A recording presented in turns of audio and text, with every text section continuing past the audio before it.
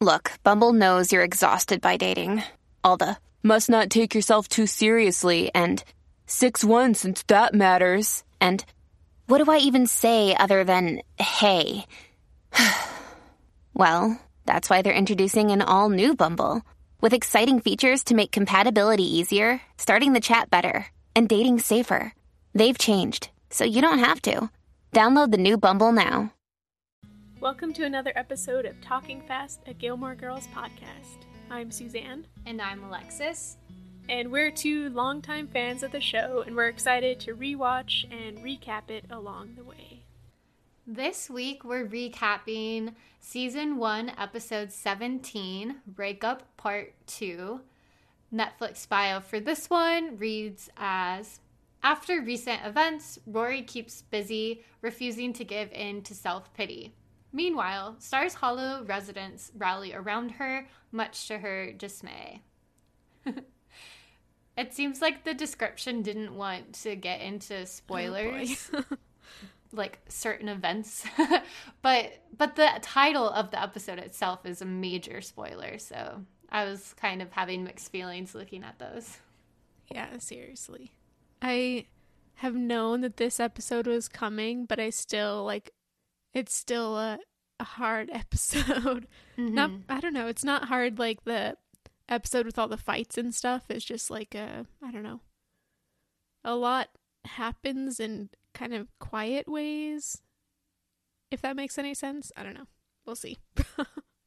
I had a lot of fun in a weird way. I think I was enjoying the drama of it all. And some of it wasn't as bad as I expected. I mean, it was bad, don't get me wrong, but I feel like we've, experienced worse. Yeah, I did actually, laugh out loud at one point in this episode, which I don't think I've done for a while. Yeah, I had 2 moments of laughter, major laughter, actually, but... It's promising. Yeah. Okay, should we get right to it and start with our talking fast? Oh, gosh. Yes, let's do it. Okay. Are you ready? Yep, okay. 3, 2, 1, go. So we start off right after the breakup, and Lorelai is trying to convince Rory to wallow, but Rory doesn't want to wallow, so the next morning she wakes up with a list of things that they have to do around town, and it's a lot of random shopping and stuff, and they try to go to Luke's, but Rory refuses to go on any of their regular paths. And then they get to Luke's, and the news has already spread across town, who knows how. And then Rory decides to go to a party that night with Lane, and Lorelai goes and meets at the house. Okay. That was good. Okay. There's still a lot in there. Mm-hmm. Okay, are you ready to pick up the slack? Don't be so hard on yourself, but sure, I'll try. Okay, ready and go. Yeah, so we're picking up post-breakup. There's disagreements between Lorelai and Rory about how to get over a breakup, and it's compounded by the fact that Lorelai realizes she's not really over Max, so she goes to visit him. They hook up. They decide to keep talking. Meanwhile, Rory goes to Chilton as a way to kind of try to cope, and she ends up kissing Tristan at that party. Lane meets a new guy, Henry, and Sookie and Jackson are cooking. Well, Jackson's cooking. Sookie's mad about it. That was good. Thanks. I also love that you got in the Sookie and Jackson part, which was a great scene. Yeah, Lorelai went to just ask Sookie to borrow her car, so it really could have been any kind of scene from, nothing to what we got, which was everything. Such a delightful display of their relationship and its uniqueness. But we're getting ahead, so we can slow down and go in more of a chronological order. I think listeners would appreciate that. So, breakup part 2. Same scene. We pick up in the same scene. I don't know if we've seen that before. I think it's kind of cool and shows you that. It's very dramatic, I feel. Yeah, it really makes it feel like there was a cliffhanger. And a lot of the time with this show, we've picked up a week later or a couple weeks later, or we just don't know the time frame. Mm-hmm. So this, it's nice to know that we are the exact moment last episode ended.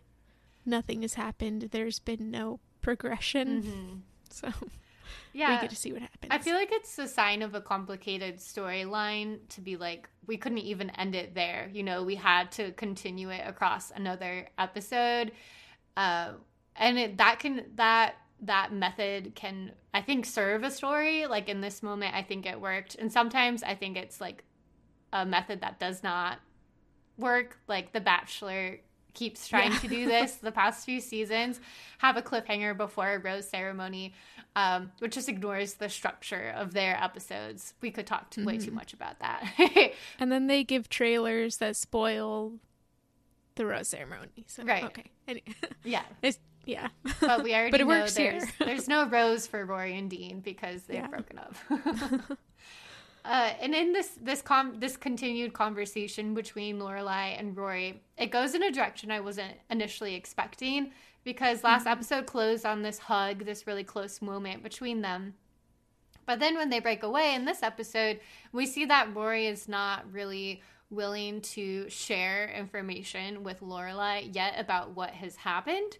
And this whole conversation between them is really Rory kind of panicking, while also not wanting to like disclose anything that happened. So Lorelai is really questioning her, like, did he try to push you to go too far? She was really trying to just sort out, but no answers are provided in this evening. And we'll see that this kind of reluctance on Rory's part leads Lorelai to thinking that Dean broke up with Rory as like something was wrong with Rory, which wasn't quite the case. But yeah, I thought this was an interesting scene. We get a lot of like the little memorabilia and stuff from Rory and Dean's relationship. It's all boxed up along with, what was the chicken's name? Like Colonel Cluck or something like that. Yeah, anything he looked at or touched, like it's a really wide net. She throws away a brand new sweater. Yeah, because he liked it. Yeah, and that the sweater, as well as Lorelai's efforts to find out information and to comfort Rory, are related to my Friday night dinner critique. I actually struggled to pick a moment for the critique, so this is a bit arbitrary in a sense, and I don't want to repeat what we've said too much, but this was a continued critique of the jokes that they include that I think we've pointed out are just in poor taste and wouldn't be included to today. So the example from this opening scene is that Rory points out the sweater and she says she wants to throw it away because Dean said she looked beautiful in it. And then the follow-up line is that he said her eyes looked really blue, and Lorelai says, well, that means he's gay. So just like yet another thoughtless, not funny line, meant to like service the whole Lorelai trying to cheer up Rory after this breakup thing, but really just like this continued homophobic kind of joke that's included without much thought. Like I said, I don't want to repeat what we've already like I think successfully made this critique, so now it's just to the point of keeping tabs on it, basically. Yeah, I agree with that. I feel like a lot of the problem in this joke specifically was like the person saying it and the audience. Like I could see this kind of joke working with a completely different audience and like somebody maybe who is actually gay saying it. Yeah. So it's not so much like Lorelai just stereotyping people. That could have been more funny, but in this case she's just doing it to get a reaction, and we know it's just stereotyping. So yeah, I agree. I was disappointed to already have another one of those so soon after our last one. And it doesn't really get much of a reaction out of Rory, which is good. But of course she's not reacting to very much. So Rory asks Lorelai to get rid of her box of paraphernalia. Lorelai says that she will. She says it'll sleep with the fishes, which I thought was a fun line. But in the end, she ends up just putting it in the closet and hiding it. This kind of gives like a bit of foreshadowing and also just another point of view of how Lorelai's reacting to this situation, which is she doesn't necessarily think maybe it's over completely between them, or she thinks that maybe Rory's overreacting or something like that, when she'll regret getting rid of all that stuff in the future. So I thought that was a cool little sign of Lorelai, just kind of making sure that Rory would have what she needed in the future, even and still what she needs at the moment, which is to not see the fancy dress and everything. Yeah. Which is sad. Yeah, I think... It's a nice dress. Yeah, we'll see a lot of Lorelai attempting to, like, counsel or advise or help Rory get through this breakup throughout this whole episode, and this is a good early instance of that. Like, yeah, you... In the heat of the moment, she never wants to see these things again, but Lorelai, from her own experience, knows that might not be the case. For example, that brand new sweater. Maybe you'll be willing to wear it again someday. Hopefully. So Lorelai basically says, go to bed, Rory. You know, like, clearly they're not getting anywhere on this topic that night. And this proceeds to the next scene, in which Rory wakes up Lorelai at 6 o'clock in the morning on a Saturday. Disturbing. Which is inhumane. I know. Disturbing what I think Lorelai points out to be a very good schedule for the weekend, which is that Saturday is for pre-rest and Sundays for rest. And you need the pre-rest to make sure that you're well rested to enjoy your second day of rest, which I love. Agree. Yeah. I always feel like weekends should be 3 days, ideally, because you need to, like, run all your errands and do your laundry and stuff, but then you do need those 2 days of rest. Completely. And God forbid you, like, go away for the weekend or something, and that throws off everything. Yeah, then it's basically like working 2 weeks straight without a break.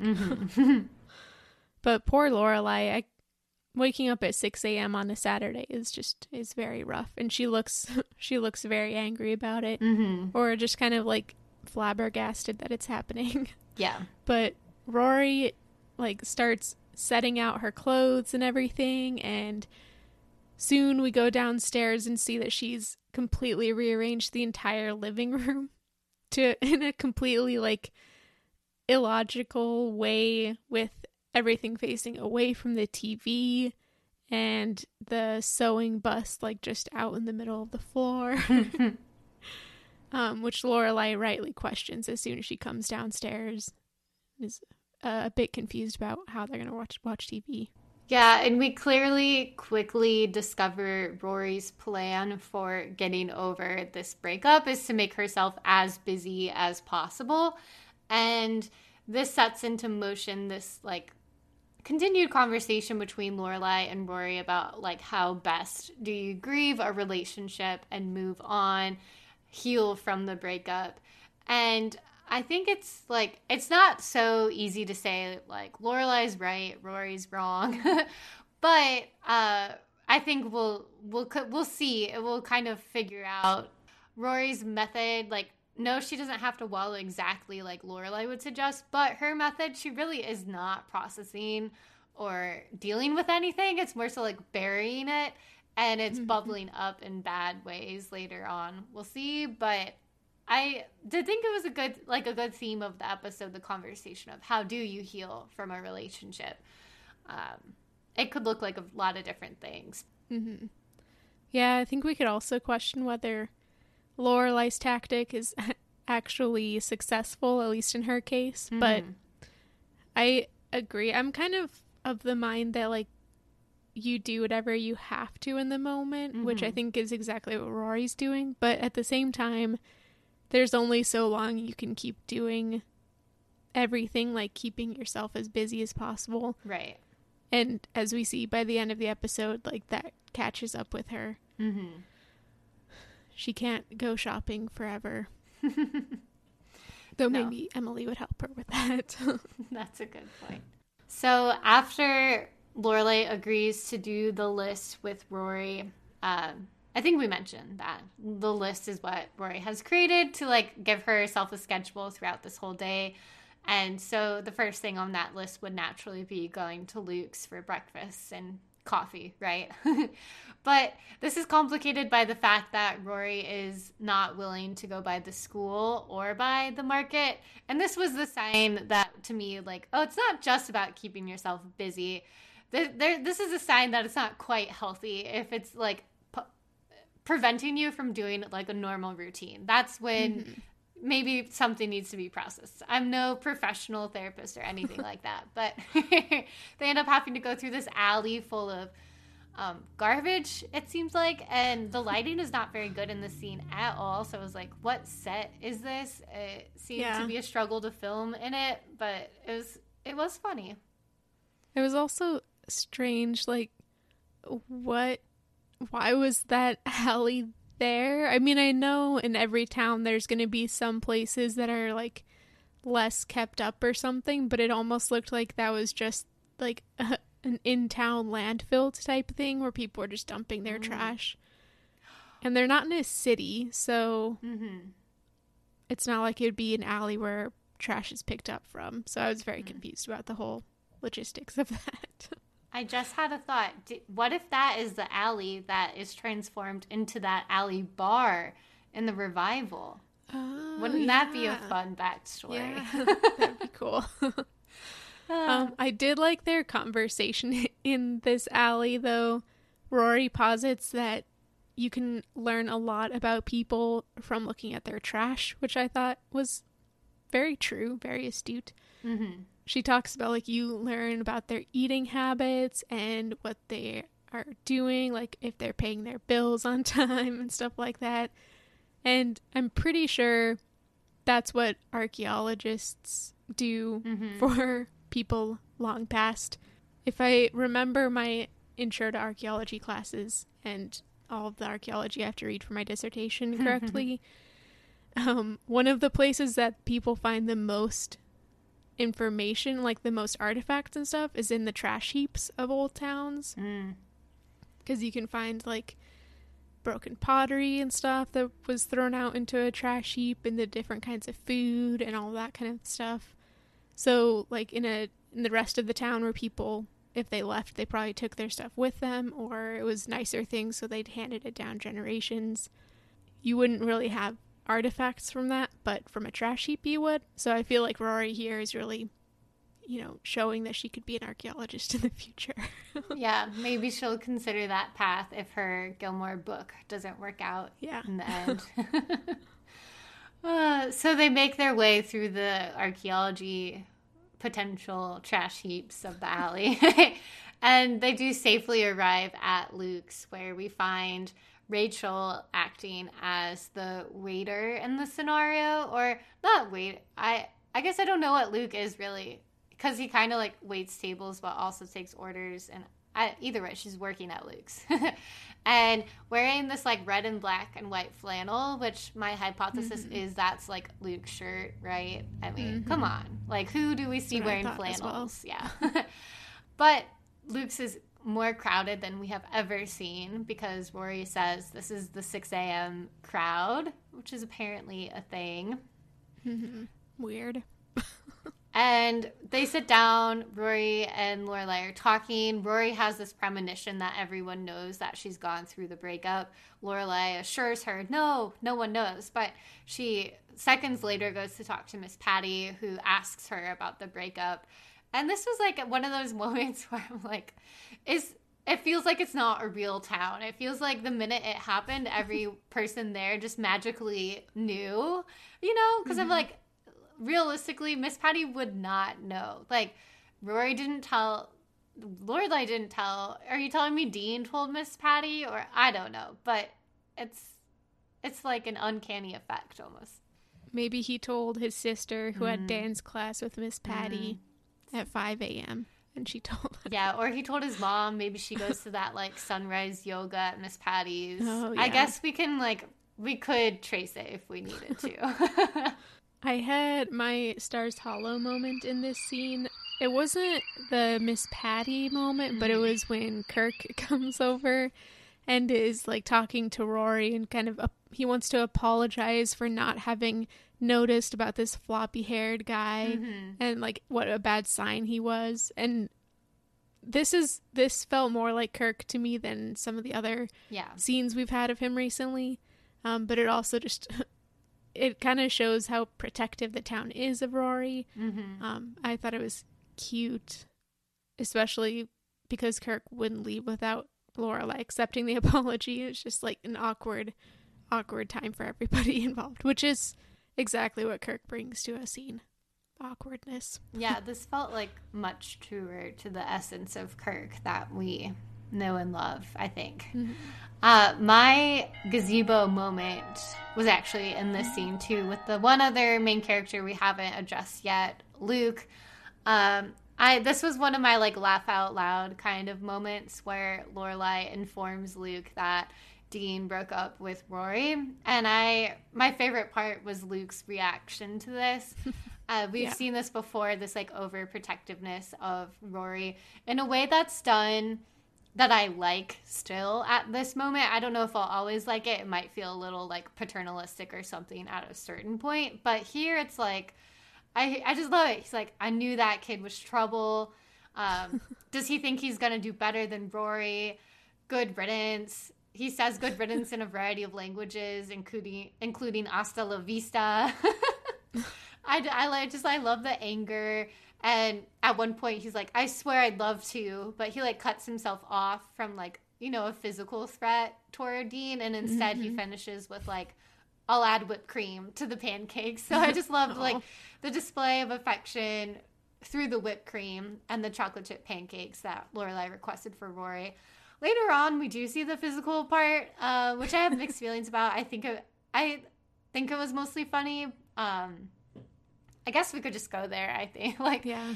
Luke sees Dean out the window, and Dean is coming in for coffee, and Luke, like, rushes outside, says, you can't come in here, and they start, like, fumbling around. I can't even call it a fight, truly.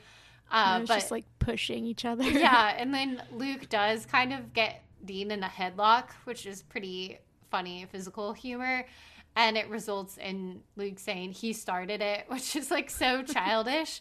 I think that's why I kind of liked it. I thought the tone was pointing out that this was childish defense of Rory in this way, rather than being like, oh, the masculine thing to do is to go beat up someone's ex-boyfriend. Like, it didn't take that tone, I don't think. Yeah. This was actually my gazebo moment. Yay! Was this fight.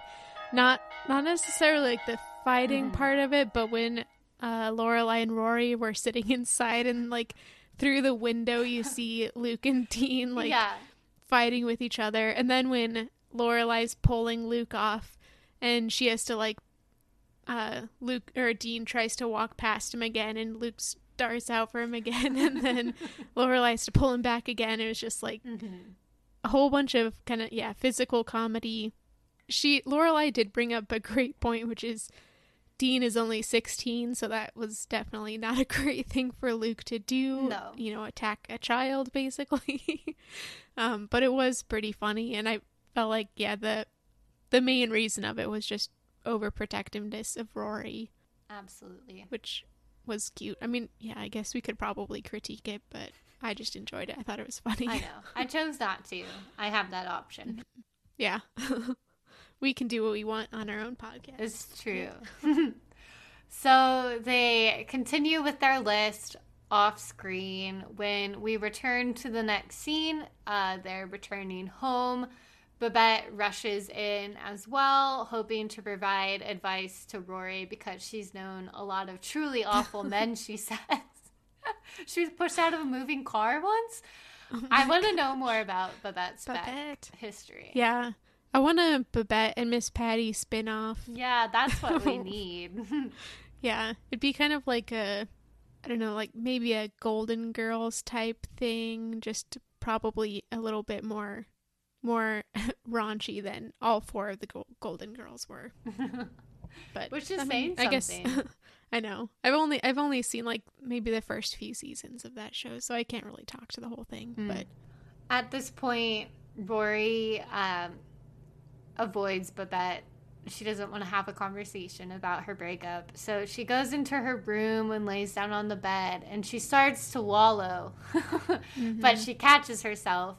And at this point, she like looks in her book bag and pulls out the flyer for Madeline's party that we heard about last episode. And I think this is a sign, you know, this is when we know she's truly down, you know, from a breakup to, like, she chooses to go to this Chilton party. Like, you have to be in a low place. Yeah, seriously. I would have been like Paris. I would have had to be forced to go, and then I'd be watching my clock the whole time. Yeah, I was going to ask if you went to any parties in high school. I didn't go to this kind of party. Most of the kinds of I wouldn't even call them parties that I went to in high school. I would just go to a friend's house with maybe like 4 or 5 other people and drink and watch movies. So I wouldn't even call it a party like this. I definitely avoided parties like this like the plague. That would be torture for me. Did you go to any big parties? Not really. It was similar to just hang out with my friends, and I barely even knew about the existence of parties that were going on with, like, my school didn't even truly have a popular clique like you would see in the movies, but there were definitely like groups of people that I would say maybe had more social status if we were to push that or whatever. But I guess they had parties. I feel like I've heard about them a little bit more now after the fact, but they were not even on my radar. And I don't know. I don't want to say, I don't want to reveal too much that would get me in trouble or anything. But I think my first drink I ever had, my family took my older sisters and I on like a senior trip to Greece, which was really, really super cool. And the drinking age there, like my parents allowed me to have a few drinks while we were all like on the trip. So my first drink was like a mango mojito or something. It was actually like a fantastic, like a drink that actually tastes good. It wasn't like UV blue vodka and lemonade or something, which I did have shortly thereafter, but not on that trip. But I was not much of a party goer. I think my first drink of alcohol was probably some hard liquor, and then my friends and I would just like, most of the time, we had this one friend whose parents were never around, and they always had a full liquor cabinet, so we would just like mix stuff. It was terrible. I remember throwing up so much. A bad idea. Don't do that, children. Yeah, we know. We've seen our stats. We know we have some younger listeners. Learn from our mistakes. If you're going to drink, stick to one liquor at a time, okay? That's funny. I definitely did not have anyone at my high school that had a house like Madeline, though. Yeah, same. It was like palatial, as Rory and Lane point out when they get there. But we had one more scene before they actually arrived at the party, or maybe a couple scenes, actually. What a packed episode. We get to see them, or Lane and Rory, getting ready, and this is where I put my Lorelai's closet moment for Lane's hair specifically, which was like that style that everybody wanted to have but could never achieve on their own, which is just like straight until like the last 2 inches, and then they're extremely flipped out in the last couple inches, and it's impossible to do. I remember when I was in elementary school, I wanted this hairstyle so much, but I would like curl the ends and then it would just curl inward, or I didn't use enough hairspray or something. I don't know. It's an impossible style, but I loved it on Lane. She probably just has thicker hair, and that probably helps. But yeah, I loved it. And the benefit of a whole styling team. That's true. To like refresh them if the curls do fall out. They just probably have a hot curling iron ready to go. I agree. True. It's cute. It's cute. Besides, the hair and the getting ready, the scene, the only other thing I would point out is that Rory catches sight of the cornstarch, iconic cornstarch, practically a character in the show. She realizes she forgot to throw it away, so Lorelai takes it and she puts it back in the box in the closet because the box is not with the fishes, like she told Rory.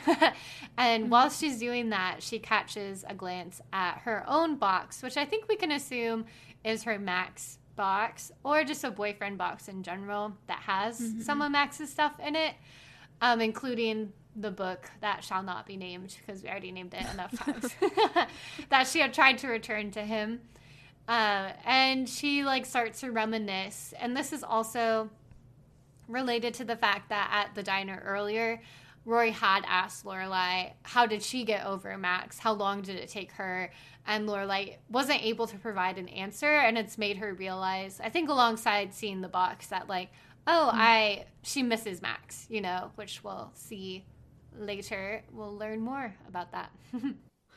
Yeah, I also wondered, I mean, we kind of talked about this last week, whether Rachel's appearance has anything to do with this, like, reinvigorated thoughts for Max, especially because, as you mentioned, she was, like, wearing Luke's clothes, she was working in the diner, like, she very much had a claim on Luke that morning, so I wonder if that kind of subconsciously got into Lorelai also, and was like, she needs to have a claim on a man or something, or maybe her backup, which is what is like clearly not available now, so she needs to rethink things. That's a good point. I hadn't thought about the Rachel component of it all, because it was so busy in that scene with Luke's, you know, so much going on. But I think you're super right that to see Rachel like that and in that position of like she got Luke to do something he didn't want to do through her like sweet talk and meds, which is questionable.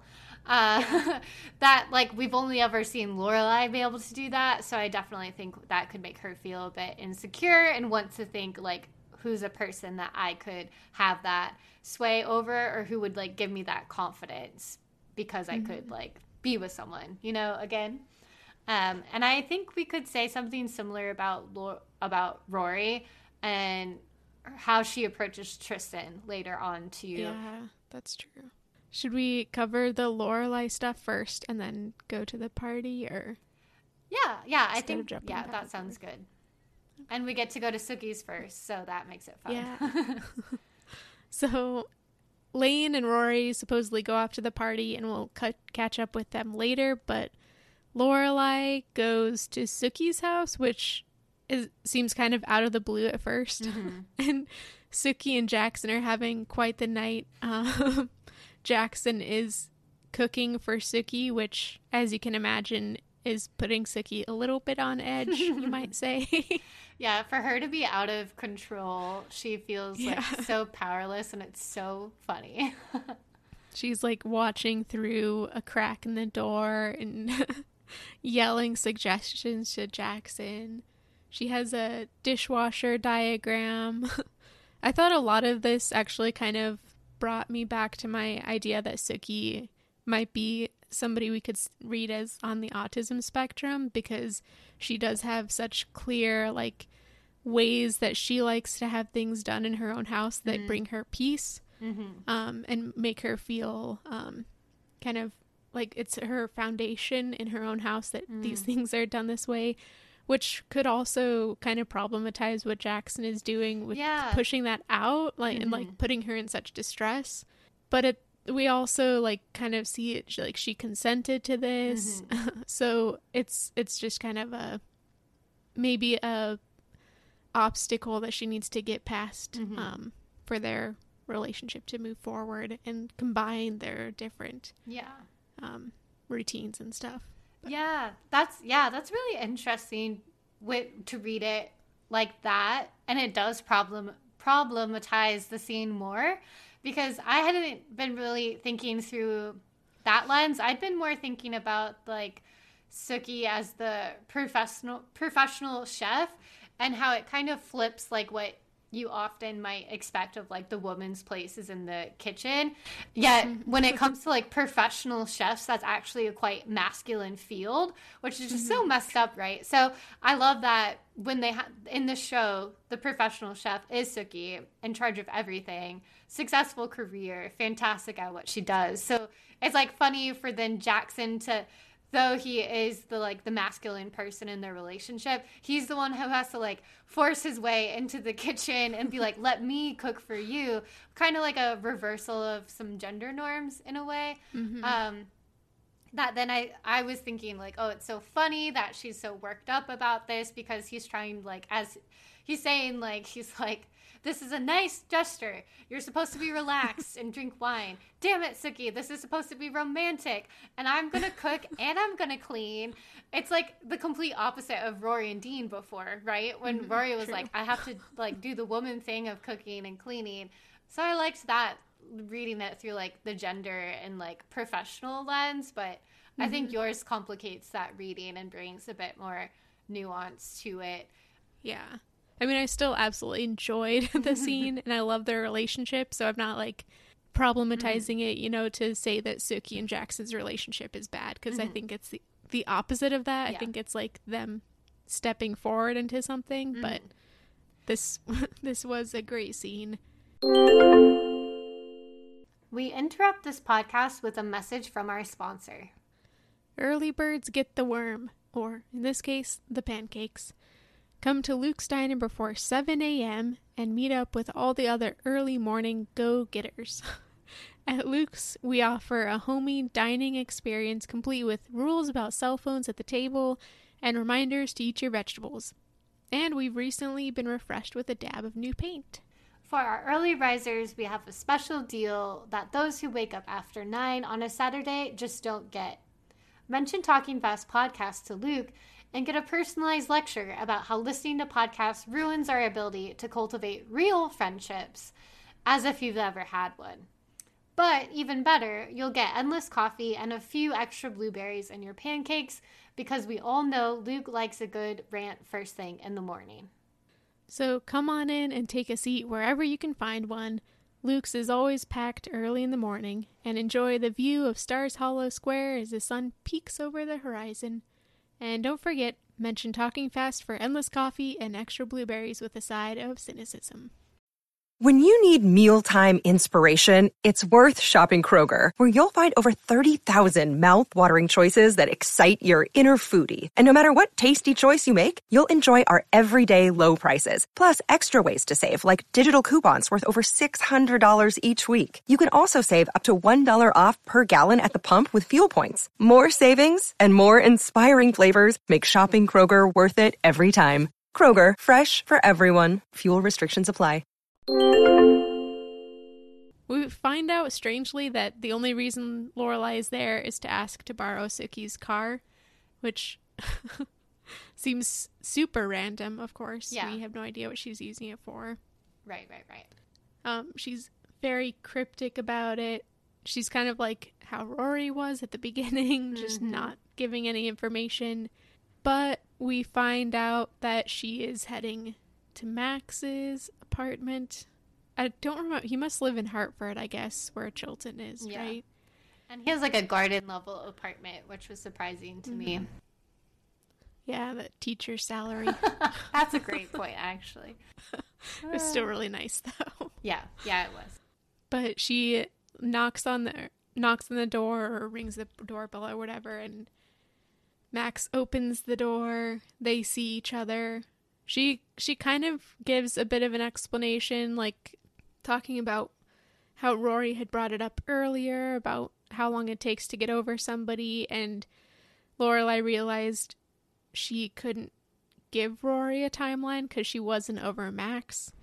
And so basically she's just saying that she missed Max, and he invites her in. Yes, and at this point it cuts to other scenes. They're doing some very dramatic cuts to like escalate things. I thought in a fun way. It was very dramatic. But it cuts to them making out is the next scene we see between them, and making out. It's very steamy. And they keep trying to like talk, but then they start to kiss again. I thought it was fun. Like it was showing how torn they are, honestly. Very horny as well. But also very like intellectual, trying to figure out their like issues and their relationship. But so like Max like sits them down. There's like a coffee table in between him. He's like, okay, stop. We got to like talk about this. And they talk a bit, but they ultimately like say, you know, we're still us and nothing's changed. You coming here is probably a bad idea. And they kind of just like look at each other. And then he says, screw this. He knocks this entire little So coffee dramatic. table out between them.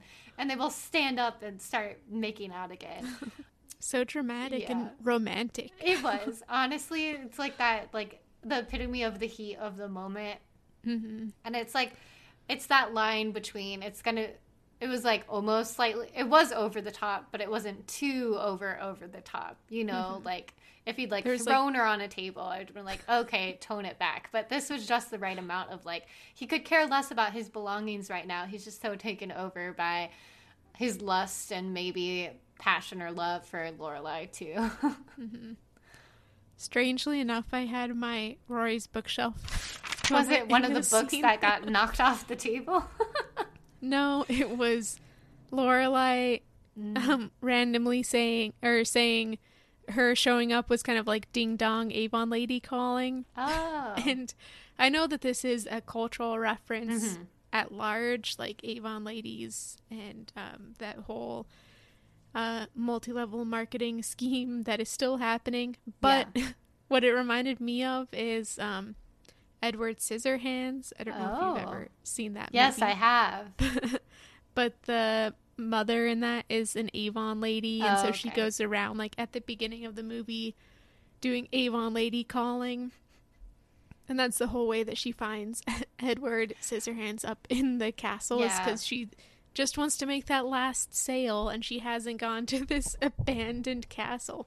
I wonder if anyone has ever analyzed that movie through like the politics of MLMs, you know, like she felt so, you know, she was probably downline so far and she really needed to make a certain number of sales that month. So she had to go risk her life at the scary house and like. That's so true. That'd be a great example. But that's what that reminded me of. That's and good. there weren't very many other things. I did a pretty out of the box Rory's bookshelf as well later on. So I had a similar experience this episode. So the next time we're back with Lorelai and Max is post-coitus. They are naked in bed. That classic scene. And again, they're just trying to talk about what's going to happen next. Lorelai says that they'll go home and eventually buy some soup, which is very accurate, I guess. Probably that will happen someday. But they end the conversation with, I think, a pretty good suggestion from Max, which is that they have just like a phone relationship for now and call each other often and talk about their relationship, which I think is a good compromise, because obviously they can't have the physical relationship that they want because Rory's still his student. Also, if they try to just go on dates, it's not like they could contain themselves according to these scenes. So I thought that was a pretty good compromise. Yeah. I think we see from these like pretty sexy scenes that they can't like keep their hands off each other, basically. So I thought the phone thing was a very good, like you said, a good suggestion from Max. It seemed very mature, and it could allow them to develop that another like emotional side of their relationship, which I do think they had, like when they started to date, they had great conversations that we saw very witty and whatnot, but it does allow them to keep in touch without, you know, jumping back into something that would just go the way it did before, I think. So I liked that resolution. It gives Rory a chance to move up to the next grade and potentially not be Max's student anymore, which would be great.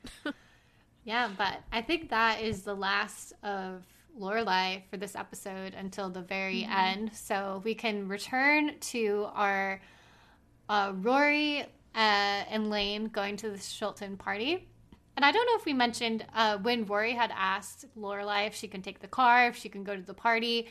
Lorelai was like, why do you want to go to a Chilton party? But she didn't say no. She was like pretty encouraging of Rory. And she did suggest, though, why don't you take Lane in case, like, so you can have a friendly face with you, basically. I thought that was, like, fantastic advice from Lorelai. And it gave Rory such, like, a comfort zone and, like, a safety zone at the party to know, like, Lane was always there for her. I was like, such smart advice from Lorelai there. Yeah, I kind of want to know what they told Mrs. Kim. Yeah. But probably that it was going to be a sleepover or something. But they did get the pass to go, which is great. And they show up at the party. The first people we see are the Madeline and Louise and Paris. Lane also did mention that the whole party looks like a teenage Sodom and Gomorrah. Yeah. Which is almost my Rory's bookshelf, because that's a great reference. But it's just a bunch of people. So, like, it doesn't really seem like there's alcohol. Nobody seems really drunk. And we don't see it happen, like, see kegs or anything like that. So it seems kind of like a tame party as far as they go. Right. Or, like, what were they allowed to show on the show? I don't know, because I definitely think Madeline and Louise and that crowd would be underage drinking, if not more, like, so much at this party.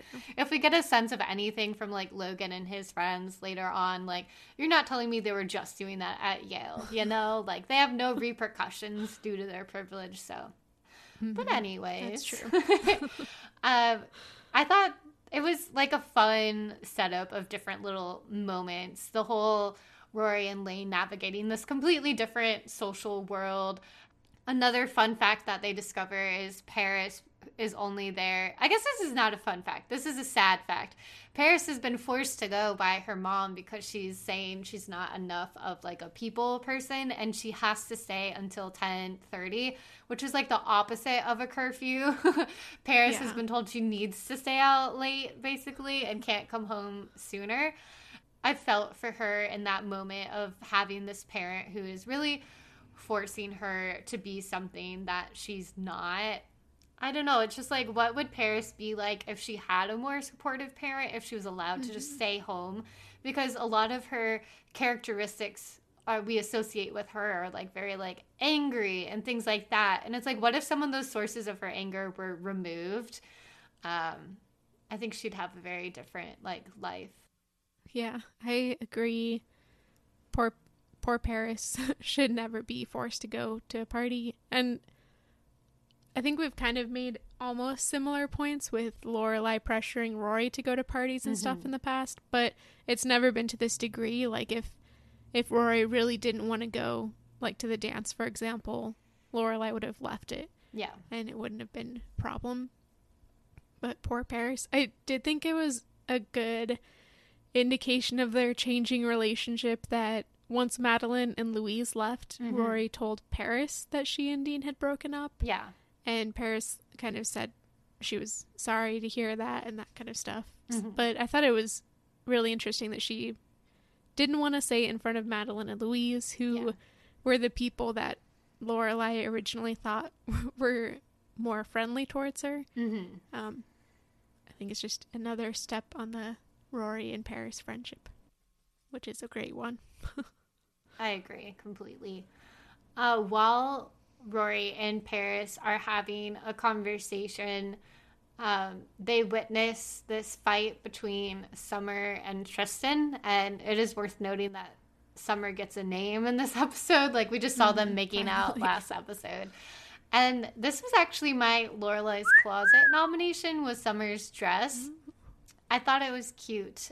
So it was like a royal blue dress, spaghetti straps, and it had kind of like a clear netting, or what would you describe that fabric as at the top? Do you remember? Like a mesh kind of thing. Yeah, but that mesh had like blue flowers embroidered on it.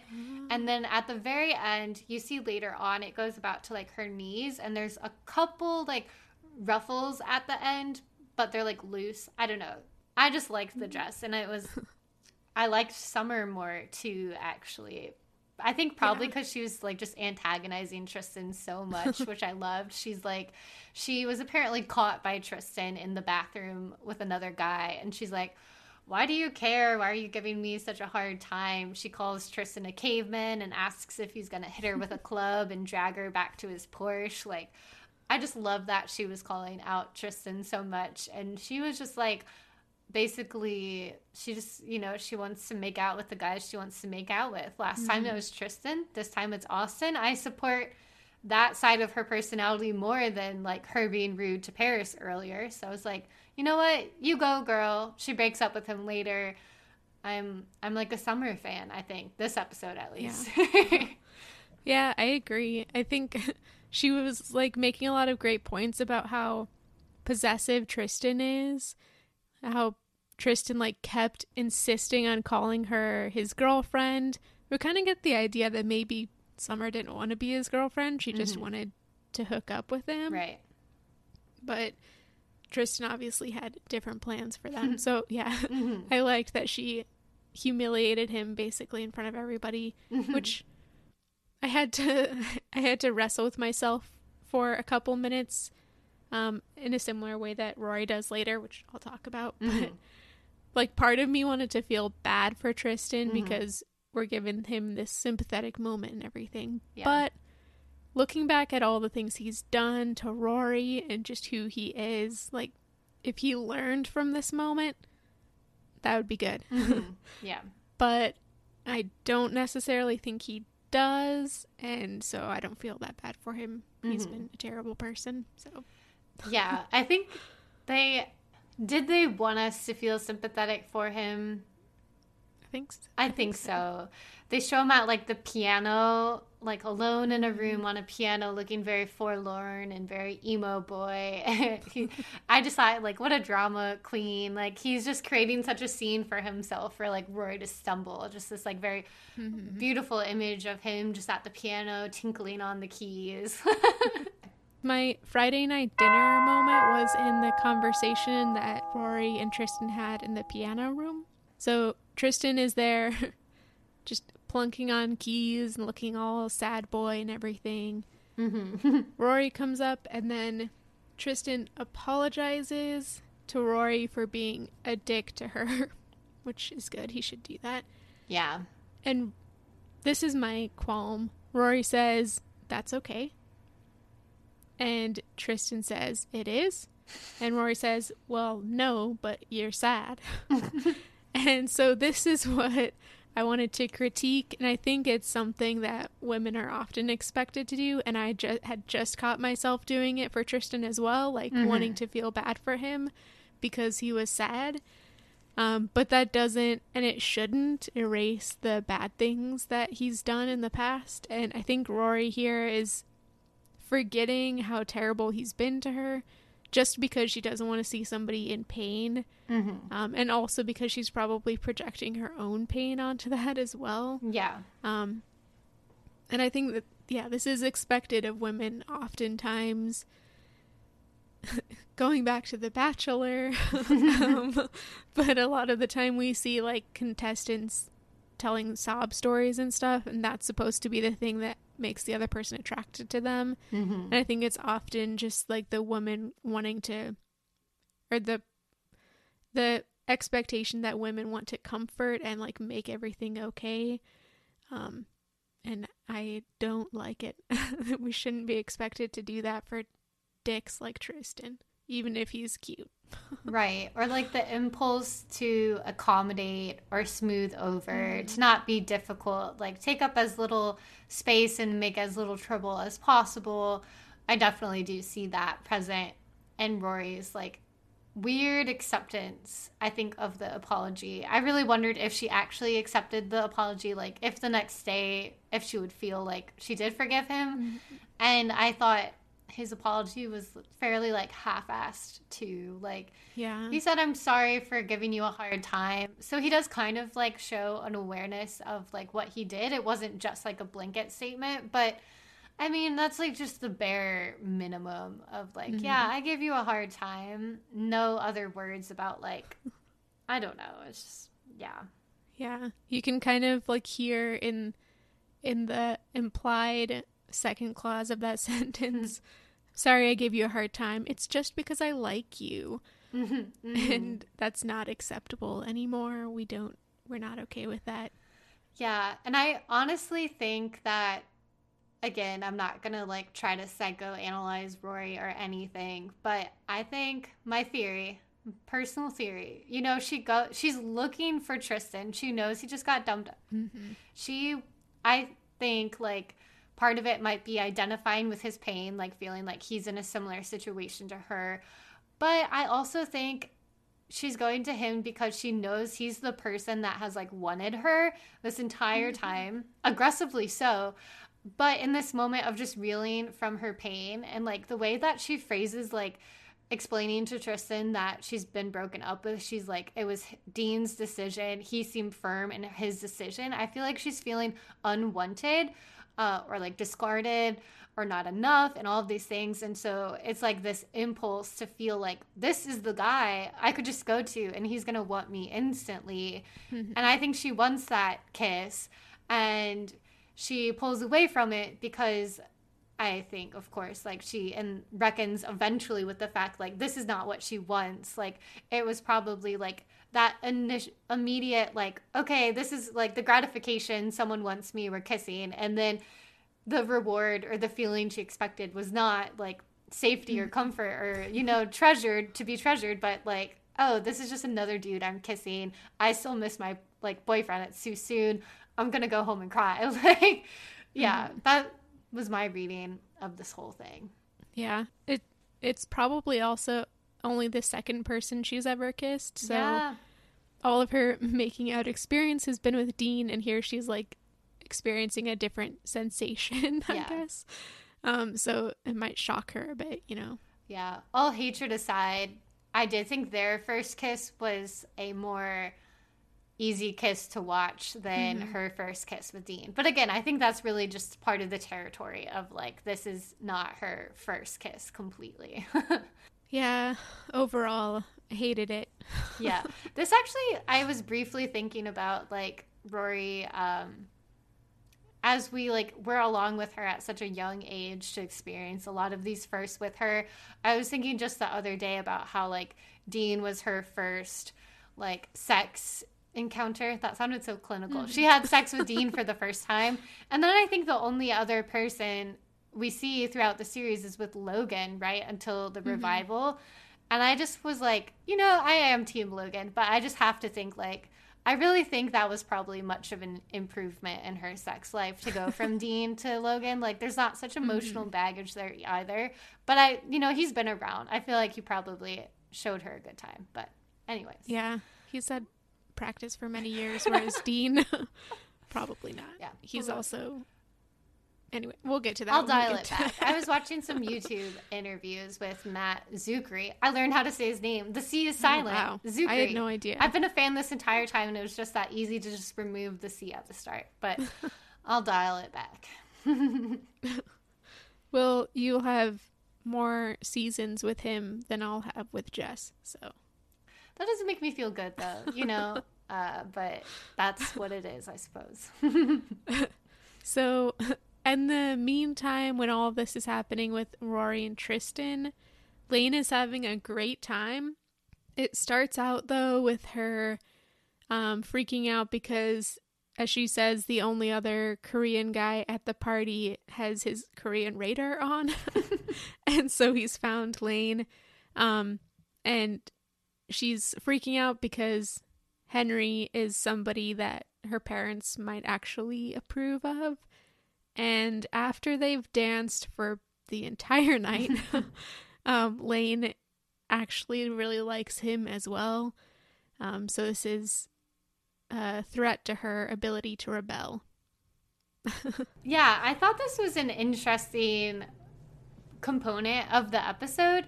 It helps us, I think, sort out a few things we've questioned before about Lane and the various different Korean boys that she dates. And we've kind of questioned, like, why is she always, like, so against them? Are they all really, truly, like, super boring? We've questioned, like, the representation of Korean guys. We've questioned, like, just the writing in general of, like, isn't it, like, really lazy or just not nuanced to say they're all just the same kind of boring guy she's not into? So I loved, first, that, like, this goes against Lane's own expectations. Like, she does like want to avoid him, but then she is totally surprised to know that she really likes him and that he's appealing to her. But she also had this, as you pointed out, she is very much like, this is a guy my parents would approve of. And I immediately thought, oh, this is a parent problem. This is a parent problem. Yeah. Like, she doesn't have like necessarily like an aversion to all of the guys she's going on dates with, but it's more so her like chafing against the restrictions of her parents and their rules and expectations. And I think she's really projecting on to the guys like that whole her issues that really need to be sorted out with her parents, right?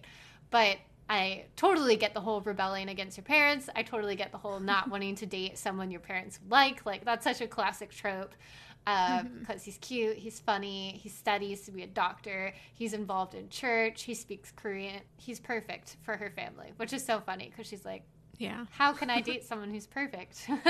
I also like that we've seen her attempt to have connections with guys before, and all of them have kind of been disastrous. Yeah. But I really liked their little romance. It reminded me of 10 Things I Hate About You, mostly just because of the party. Yeah, she was more confident with him, and maybe it could be due to the fact that she's like, I'll give you one dance and I'm not interested in you, and that allowed her to not even have the crush stage immediately, because we've seen a lot of her like nerves come in when she does have crushes on people. So I like that she was really just more confident. I like that Rory checked in on her, because they'd said like Rory will pretend to be sick basically, and she's like, no, I think you just have allergies, like saying that Rory does not need to interrupt. So I liked their support system that they had throughout that party too. Yeah, even at the very end, like, Lane clearly wants to stay and dance more with Henry, but she leaves because Rory's the top priority. Just another instance of their great friendship. Yeah, Henry does get her phone number, so we do get the potential for something more to happen. She says he doesn't get the exact number. She's like, you can look up my name, Kim, and Stars Hollow. We're the only one. Which I think is just funny, because you imagine, like, New York City, thousands of Kims in the phone book probably, if not more, versus Stars Hollow, whitest town ever, only one last name of Kim in the town. Yeah, it's also a great retro throwback to phone books. Seriously. Which I think that they are still distributed, but I haven't lived in a house for many years, so obviously don't get them. But I don't think many people even have landlines anymore, so this thing wouldn't work anymore. Right. But we also have much easier ways of exchanging phone numbers these days. It's true. One thing before leaving the party recap, my Rory's Bookshelf nomination was in the midst of all of the different things we've discussed, and it's not really a book or anything like that, more so an action. I'm nominating Rory reading in the middle of this party. She goes and finds a quiet room, a really comfy looking chair, and I didn't actually even see like what book it was, but she just starts reading, and I respect this like book nerd dedication. And it reminded me of Richard, too, earlier when he kind of left the party, her birthday party, to go read on the porch. And in general, like, I would say I identify with this, not completely, because I would say, like, I can be fairly extroverted when it comes to, like, small groups of my friends. Like, these days, I don't go to like huge parties like this, but if we were to have gatherings, like, I like to go talk to my friends. I wouldn't just like start reading in the middle of like a gathering of my friends. But like, if I was in a place where I didn't really have control, or like, I don't know, it made me think back to like when I was younger, and I had to go to like a lot of different daycares because both of my parents worked. But I was like to the point where I was almost in junior high. And one summer, I was kind of annoyed with my parents that they wouldn't let me just stay home alone. This was like the last year I went to like a summer camp before, the next year I was old enough to stay home. And so as like protest that I was so annoyed I had to just go to this new summer camp, I just started to read like the entire time. Because like my younger sisters went to the daycare, but in the summer they had like a group for older kids. And it was basically just like you would just hang out around. Like there weren't really events or anything. So I just like sat in this chair and just read for a long time. And Yeah. I was like, I'm not making new friends. I don't want to be here. I'm just going to read. But I did eventually end up making friends because that was the summer that everyone had like a DS. And everyone had either Mario Kart or the game Nintendogs. So we'd either like race each other or we would like have our dogs meet up. So I eventually made friends. Wow. But I did use reading to ignore other people as a coping mechanism at one point in my life. So I liked this. I have no idea what those games are. But I have also used reading as a coping mechanism, and I still do. Mm-hmm. But when I transferred to a new high school for my senior year, I feel like we talked about this. I had a whole bunch of free periods because my new school had less requirements. But I had to stay on campus, so I would just sit in the library. And at that time also, I refused to make new friends because it was my last year of high school. Yeah. I was pissed at my parents. Mm-hmm. I'm also not very extroverted in any way, so making friends is hard. Mm-hmm. But I just sat for all my free periods, which sometimes would be 5 out of the 7 hours of the school day. Oh my God. In the library reading. I probably read like 200 books that year or something. I just like went through all of them. So did you have, it sounds like you had your free periods and then PE. For like those the only that was your schedule. Yeah. I had to take English, and one semester I took a math class, and then I took choir. And I'm pretty sure that was it. I'd fulfilled everything else. It was weird. Okay. Our final scene of the episode, Rory and Lorelai get back together. And this last scene was my Stars Hollow moment as well. It's like a sadder one than I would typically pick for the whole cozy aesthetic. But I think it's a very important piece of the coziness and the warmness of Gilmore Girls is that support system that Lorelai and Rory have for each other. I just feel like to witness them together, their like closeness is so, it can just be so beautiful sometimes. And I thought this scene was really well done. I liked the parallelism of it too. Like the previous episode had been Rory saying like we broke up and Lorelai like silently going to hug her. And now this is Rory. She's like sitting on the couch looking really sad with like the biggest tub of ice cream I've ever seen. Yeah. And she says, I'm ready to wallow now. So it's parallel both because it's like the theme that's been going through this episode, but also I thought with like the way the last one ended, because Lorelai just like silently goes up to her, sits next to her, puts a pillow on her lap and tells Rory to like lean over and cry. She's kind of like rubbing her. She kisses her at one point. And then she doesn't even say anything to Rory, but she goes to order pizza, and like with all of the toppings. And I just thought it was so quintessential, like their relationship, and to think like, I'm sad for Rory in this moment, but there's like no better way for her to be comforted, I think, than like Lorelai. She just knows like what to do. And I'm like, that's so sweet. Yeah. I also thought it was really great to see. We've never really, I guess maybe when in the beginning when Rory and Dean had just started going out and Max and Lorelai had just started going out, but we've never really seen them both be in happy relationships at the same time yet. Maybe a little bit here and there, but this is like right after a huge moment in Lorelai's relationship with Max, and I'm sure she's like still on cloud 9 when she walks in the door. That's a good point. But she sees Rory in this state and just like automatically turns it into comforting mode. And she doesn't mention anything about Max. She like realizes that it's not the right time.